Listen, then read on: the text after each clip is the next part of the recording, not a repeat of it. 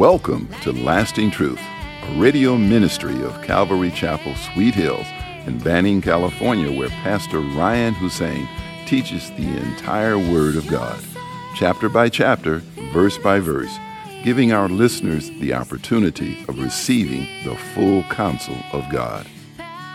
In today's program, we are studying the book of 2 Chronicles, chapter 29. Here's Pastor Ryan.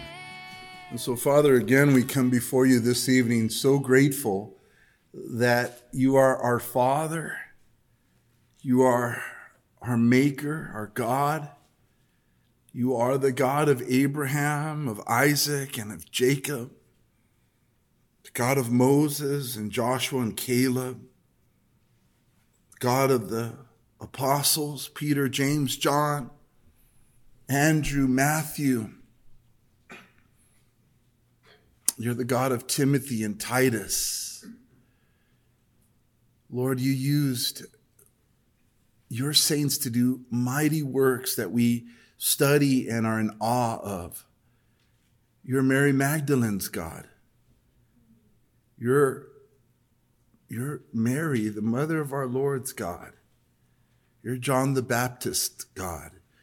And you're our God, and you're moving in our midst, and we're so grateful you are. Lord, open up the windows of heaven and baptize us with your Spirit. Soften our hearts. Remove hardness of heart from us. Give us humble hearts and help us to receive your word, Lord. May it be all of you and none of me. In Jesus' name we pray, and together we say amen. All right, so we all there? All right.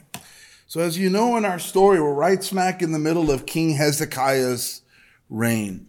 Or at the beginning, not the middle. But we kind of finished right in the chapter where it's all about King Hezekiah.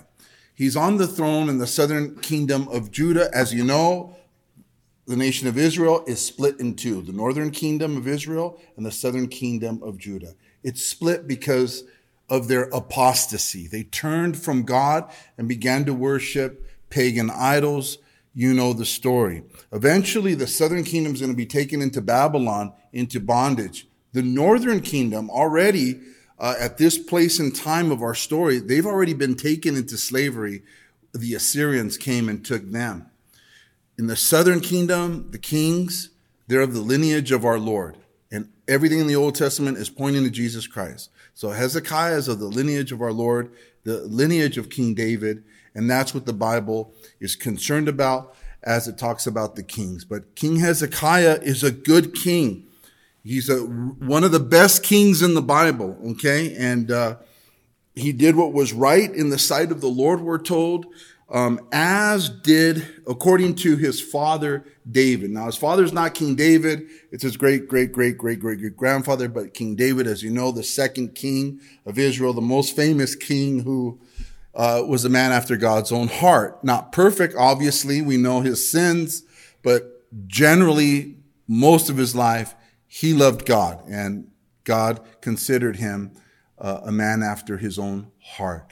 And so King Hezekiah is such a good king, guys, that the Bible tells us he was like King David. Same thing. He had a heart after the Lord.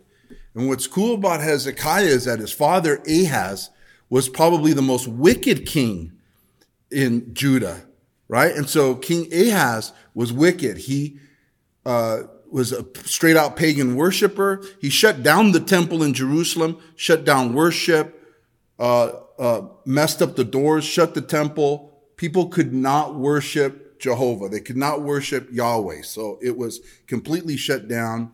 Pagan altars were all around the temple. And he basically led the nation into full-blown apostasy, like the kings in the north, in the kingdom of Israel.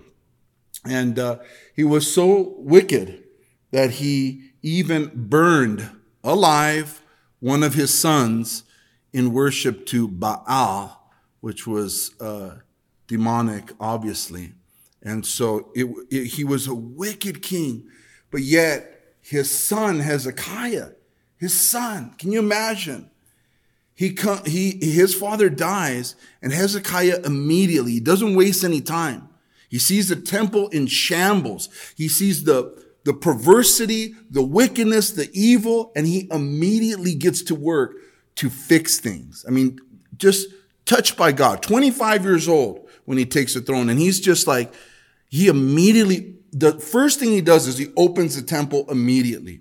And he has the doors repaired so that people can go in and out. And then he ended up calling all of the priests and all of the Levites and had them sanctify themselves, cleanse themselves, go through ceremonial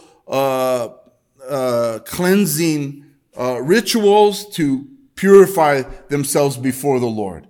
And not only that, but then go into the temple, take the utensils that King Ahaz was using for pagan worship. They're impure now. So they took all of the utensils out, took them down to the brook, cleansed them, did a whole ceremonial cleansing of the utensils, and just removed the rubbish, the trash from the temple. Just totally began to clean it out so that they can worship the Lord. And Hezekiah was super blessed. And we're going to be in his life these next few chapters. But it speaks to the goodness of God, that it doesn't matter what family you come from. You may come from a bad family, a very bad family. There can be heavy sins in our backgrounds, right? With our parents, grandparents maybe, aunts and uncles. God is so wonderful that he looks upon us individually, and each and every one of us has a choice on what kind of life we're going to live. And it blesses me. Here's Hezekiah. His dad was so wicked. The moment his dad died, he just moved forward with the Lord. God is a gracious God. He's the God of the fatherless. And everyone who comes to him has a clean slate, right? He makes the fatherless fathers. He makes them, he just blesses. That's why we love him. And so Hezekiah, and what happened was the priests and the Levites came, but also there's a calling for the rulers and the leaders of Israel, of the southern kingdom, and they are coming.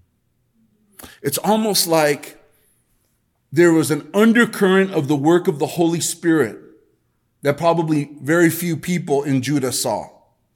There was a remnant. There are people just still loving God, but undercover because the king was so wicked before. And when the timing was right, when the right people were removed, or the wrong people were removed, and this good king arises, everyone comes out now, out of the shadows, and they are excited to turn their nation back to God. So it's a revival, really, in our story of God's people in the southern kingdom. Jerusalem is coming alive. And so that's where we're at. It says in verse 18, we'll actually begin. It says, then they went in to King Hezekiah and said, we have cleansed all the house of the Lord, the altar of the burnt offerings and all its articles, and the table of the showbread with all its articles. Moreover, all the articles which King Ahaz in his reign had cast aside in his transgression, we have prepared and sanctified, and there they are before the altar of the Lord. So they told the king, we are ready. We are ready to rock and roll. We are ready to worship the Lord again. And so in verse 20, it says, then the king Hezekiah rose early, and he gathered the rulers of the city and went up to the house of the Lord. And they brought 7 bulls, 7 rams, 7 lambs, and 7 male goats for a sin offering for the kingdom, for the sanctuary, and for Judah. And so the first thing that I take notice of here as I was reading that blessed me is that King Hezekiah rose up early. He rose early and he gathered the rulers of the city. It was important enough for the king to get up early and to gather the rulers and go to the house of the Lord. It was important to him. If you think about it, 20-something years, no worship of the Lord, guys. 20-something years, all of it in shambles. And now it's finally ready for them to go in and worship because the house is now clean and ready to worship the Lord. It's something that means so much to the king that he gets up early for it. You can tell that King Hezekiah had a real hunger for the things of God. The people were so hungry for God. They were so thirsty for God.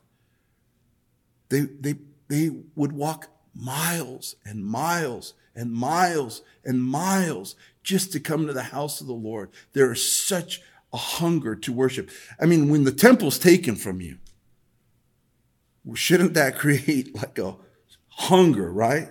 To be around God's people, to be in God's house. They're coming. They're all hungry. And I wonder if we are still hungry for the Lord as we used to be. I remember one of my earliest prayers, and I picked it up from somebody. I was surrounded by a loving church at Costa Mesa and at Golden Springs Calvary Chapel, and I may have learned this from a mature Christian, but they would always say, pray that God gives you a hunger for his word. Pray that God gives you a hunger and a thirst for prayer. And I began to pray that at an early age in my walk with the Lord. And I really had a hunger for the word. It's like I couldn't go about my day without getting into the word daily. I couldn't go about my day without learning how to pray. And I remember I used to fast a lot too. I'm not saying this to tell you, to present myself as some spiritual guy, but it was just something that they taught me, and I did frequently when I was just saved. And also going to church. I was always so excited to go to church. I think it was a direct tie to me praying to God, give me a hunger and a thirst for fellowship. Give me a hunger and a thirst to be around your people. Give me a hunger and a thirst to hear your word when I come into your house. And it changed my attitude. And Jesus says, you have not because you ask not. And I used to race to Costa Mesa. I used to speed to Costa Mesa. I couldn't wait to see the brethren. Where did that come from? That wasn't just me. It was God answering prayer and putting that in me, instilling that in me, because what I was praying for, God wanted for my life, and God wants it for our life here tonight. He wants all of us to be excited about coming to church, to be excited about prayer and reading the scriptures, to be excited about serving, just like these folks who for years could not go to the temple. You think about the brethren in China, right? The undercover churches. They have to have church in homes and undercover as much as possible, because if they get found out, they do jail time in China. Bibles have to be snuck in there. Bibles have to be snuck into Cuba. There are places where folks, our brothers and sisters in the Lord, they're so hungry, they're so thirsty for something like this. And in America, it's easy for us to lose our appetite because we have so many other things pulling at our appetites. It's the persecuted Christians around the world that say, pray for us. We pray for you. Because you guys have it so easy that it's like complacency and lethargicness and lazy. And you're just like, I'm not hungry like I used to. Lord, give us a hunger so that I wake up early to seek him, and you think about David in Psalm 63, verse 1. Let's turn there real quick. 63, verse 1. We're not too far from it because we're in the Old Testament, right? So Psalm 63, verse 1. Give me an amen. Oh God, you are my God. Early will I seek you. My soul thirsts for you. My flesh longs for you in a dry and thirsty land where there is no water. So I looked for you in the where? Sanctuary, to see your power and your glory. My goodness, my friends, my brothers, my sisters, this is what Banning needs. This is what Beaumont needs. The people need a supernatural hunger to come over them. I mean, a supernatural hunger. We should be praying for that. Lord, we pray for the lost in these cities that we live in and around us. Create in them such a hunger, such an emptiness without God, that they make their way to Bible teaching churches and receive from you, because a person will not eat unless they're hungry. They will not receive God unless they're hungry for him. So we can really affect the things unseen, the battles behind the scenes. If we at Sweet Hills pray, Lord, give the people of Beaumont and Banning and the surrounding cities a thirst like never before. Everyone's trying to fill their lives with everything else. Help them to see that they need Christ. We need it in the church, obviously. Look at how the psalmist wrote, I'm thirsty. He acknowledges, like, I need your word. I need you. I need more of you. Jesus said in John chapter 7, verse 37, on that last day, that great day of the feast, Jesus stood and cried out, saying, if anyone thirsts, let him come to me and drink. If anyone thirsts, God is still asking us here tonight. Are you thirsty? Do you love to read the word? Do you have an appetite for it? Do you have an appetite for prayer? Do you have an appetite to come to church? Do you have an appetite to receive from the teaching at church? If not, I believe God would say, you have not because you ask not. Keep asking. Man cannot live by bread alone, but by every word that proceeds from the mouth of God. I want to come in here famished. Can't wait. So that every little thing that comes from the Bible nourishes my soul. Every little crumb that I get, it's just ministering to me. In Proverbs 27, verse 7, it says, a satisfied soul loathes the honeycomb, but to a hungry soul, every bitter thing is sweet. Are you going to eat that, or can I have that? All right, there's nothing but bone. Oh, I see a piece of meat on that bone. Can I have it? You know, that kind of thirst and hunger for the word. It'll get us to get up early in the morning. Like the women did, Mary Magdalene. She got up early and went to the tomb. What drove her? Love. What drove her? Hunger for Jesus. The king, Hezekiah, rose early. He gathered the rulers of the city and went up to the house of the Lord. And they brought 7 bulls, 7 rams, 7 lambs, and 7 male goats for a sin offering for the kingdom, for the sanctuary, and for Judah. And so here they came. It had been a long time. They came with animals, right? A whole bunch of animals for a sin offering. And it says here that he commanded the priests, the sons of Aaron, to offer them on the altar of the Lord. So they killed the bulls, and the priests received the blood and sprinkled it on the altar. Likewise, they killed the rams and sprinkled the blood on the altar. They also killed the lambs and sprinkled the blood on the altar. Then they brought out the male goats for the sin offering before the king and the assembly, and they laid their hands on them, and the priests killed them, and they presented their blood on the altar as a sin offering to make an atonement for all Israel. For the king commanded that the burnt offering and the sin offering be made for all Israel. Just a beautiful sight. All of these animals coming in. And the order of things is so important here, because if God's house, first they took out the rubbish, right? They sanctified the house. They sanctified themselves. And then first order of business, we need to take care of our sins. We need sin offerings. Like, God's not about us praising him, serving him, evangelizing for him, being witnesses for him. He ain't about all that. He wants to talk to us about our sin first. He wants that to be taken care of. Nothing has changed, right? We just read blood everywhere. Blood for the atonement of sin. Beautiful. They need to cleanse the place. They need to cleanse themselves.